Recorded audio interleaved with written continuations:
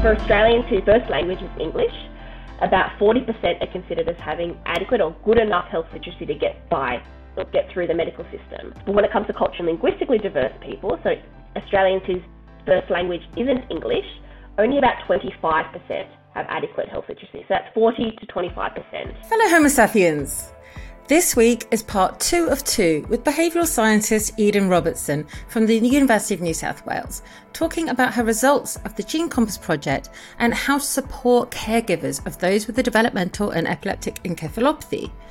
Eden speaks of what has already been learnt from the project, the benefits of altruism and working towards health equity through learning and working with communities. I'm a behavioural scientist, so I work with understanding human behaviour, what people think, how they communicate, and what they do. And I work disease agnostically, so I work across all childhood chronic illnesses, but specifically focusing on the information needs of parents and young people regarding understanding their child or their own medical condition. So at the moment, I work with the University of New South Wales and the Sydney Children's Hospitals Network with Elizabeth Palmer, an amazing clinical geneticist looking to address the information needs of developmental and epileptic encephalopathy caregivers. And for those who weren't here last week, if that is possible to tell us quickly, what are DEEs? Yes, the DEEs, a big mouthful, developmental and epileptic encephalopathies. They are the most severe group of epilepsies.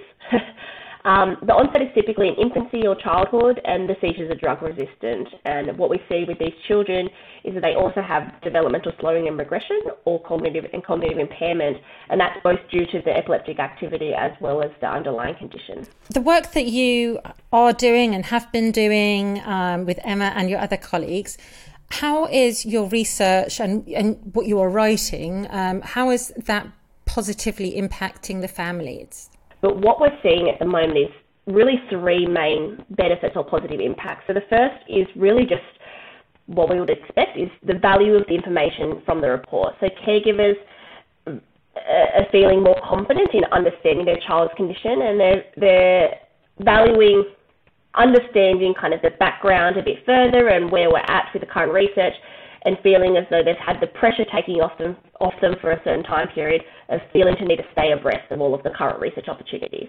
That's the first one, the benefit of the actual reports that we're sending back. The second benefit was actually quite unexpected. We didn't hypothesize this as coming through, but several of the caregivers who submitted back feedback to us had never submitted a question and had never received a report, but they rated Gene Compass as extremely beneficial and really highly.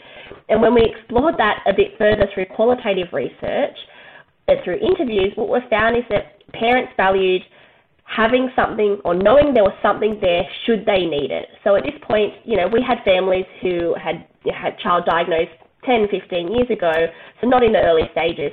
They thought they didn't have any questions at that point, but they really valued that if they did, there was something there to kind of support them, which they hadn't felt before. And I think also they commented that they appreciated that there was something being done to support caregivers of a child with a DEE. They felt that there wasn't necessarily as much support out there for them.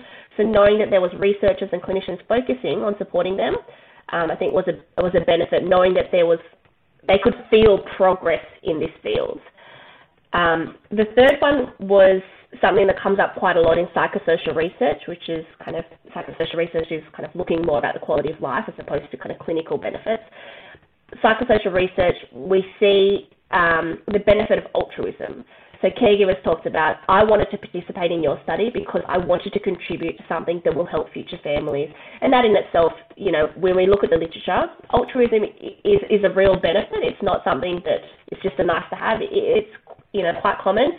And so families feeling as though they're giving back to the research and to clinicians that have helped them, I think has been kind of a benefit that's come up quite a lot. Yeah. Do you know, on the dark side, I said to a friend recently, I was doing something for somebody, they said, oh my goodness, you're so kind. And I said, no, don't worry, it's not really, it's just it feels really good to be altruistic, so it's really quite selfish, to be honest. And they're like, oh God, you take it away, man, I thought you were being nice. But I think it's very beneficial for coping. Yeah. I think, especially with DEs, when the child, when there are no cures available, families want to feel more control about what's happening. And if they can feel control in regards to the type of research contributions. I think that's something, it helps them cope and has, I suppose in a way, it's that silver lining for a lot of families. And we see this across all types of illnesses, and especially with the most severe illnesses. I've talked to a lot of bereaved parents. Contributing to research for them is really beneficial in their grieving process. And I think, we see a similar thing with caregivers of a child with DE. And sometimes I think you don't have to know the person or the people that you might be helping, but if you know for certain that you are helping another human out there, it gives you that nice gooey feeling and some sort of purpose and something to focus on when the alternative is something pretty horrific. That's right.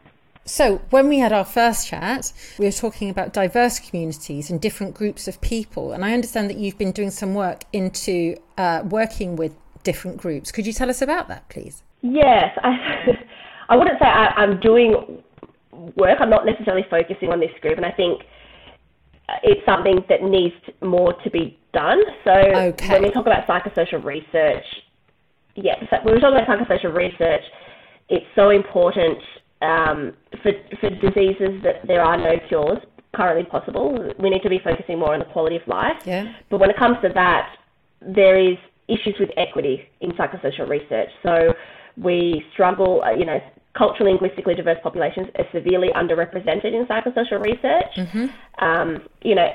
Across Australia, it's a really multicultural country. So we've got a third of Australians are born overseas, and a fifth of Australians speak a language other than English at home. Pretty cool.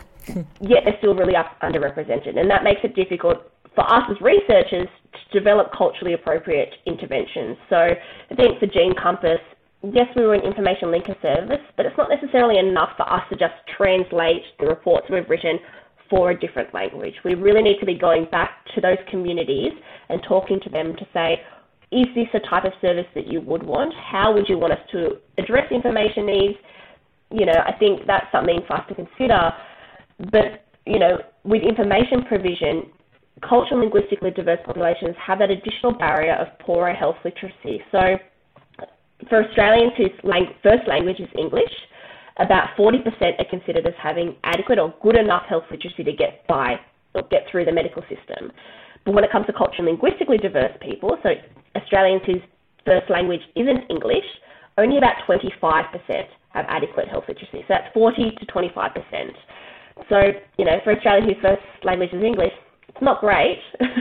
But then, for culturally and linguistically diverse families, they need even more support. So, like I said, having that translated document, it may not necessarily be enough to communicate clearly and help those families feel confident in caring for their child. So I do think that future researchers need to focus on that rather than just adapting, rather than just kind of having a sub-study for their project. They need to really be focusing on these populations and developing interventions fit for purpose. Yeah. And that's something that, with Gene Compass, we thought, I'm really passionate about advocating for the voice of Arabic-speaking Muslim families.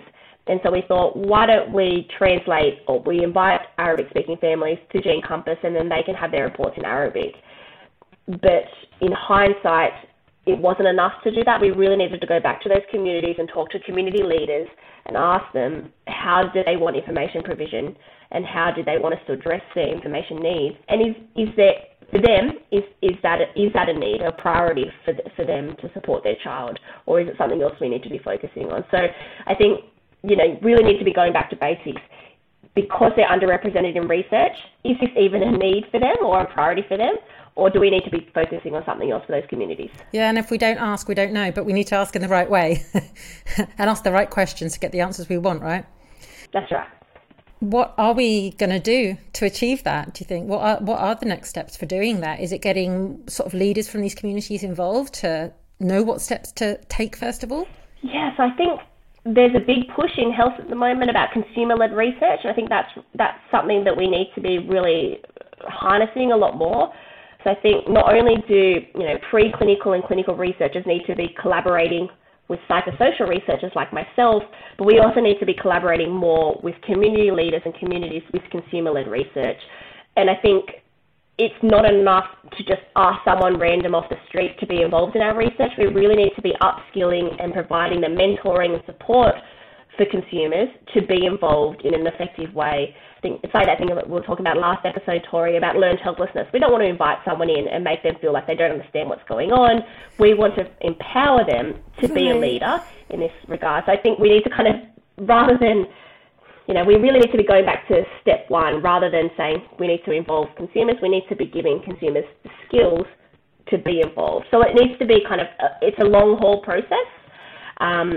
But I do think that if we can bridge those silos between preclinical, clinical, and psychosocial research, that is definitely the first step. I think psychosocial research, it's not that well funded, and we need to be understanding that with diseases without cures, like DEEs, we need to be focusing on the quality of life of these families so they can live their best possible lives, and we need funding to do that, and involving psychosocial research teams to address those communities and their needs, I think, is the first step. So for any politicians listening, despite the fact that these DEEs are rare and individual ones very rare, cumulatively they're not so rare, and they don't solely affect the child with the diagnosis. They affect their whole family, which affects the health of the population, and it affects the economy as a whole. So really, cumulatively, financially, it's of real benefit to be funding greater research into this, I believe.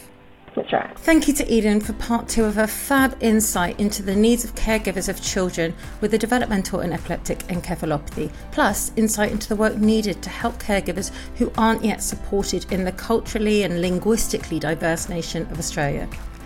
Also, thank you for educating us just a little on the work and value of a behavioural scientist. If you'd like to connect, you can find me on Twitter, LinkedIn, Facebook or Instagram.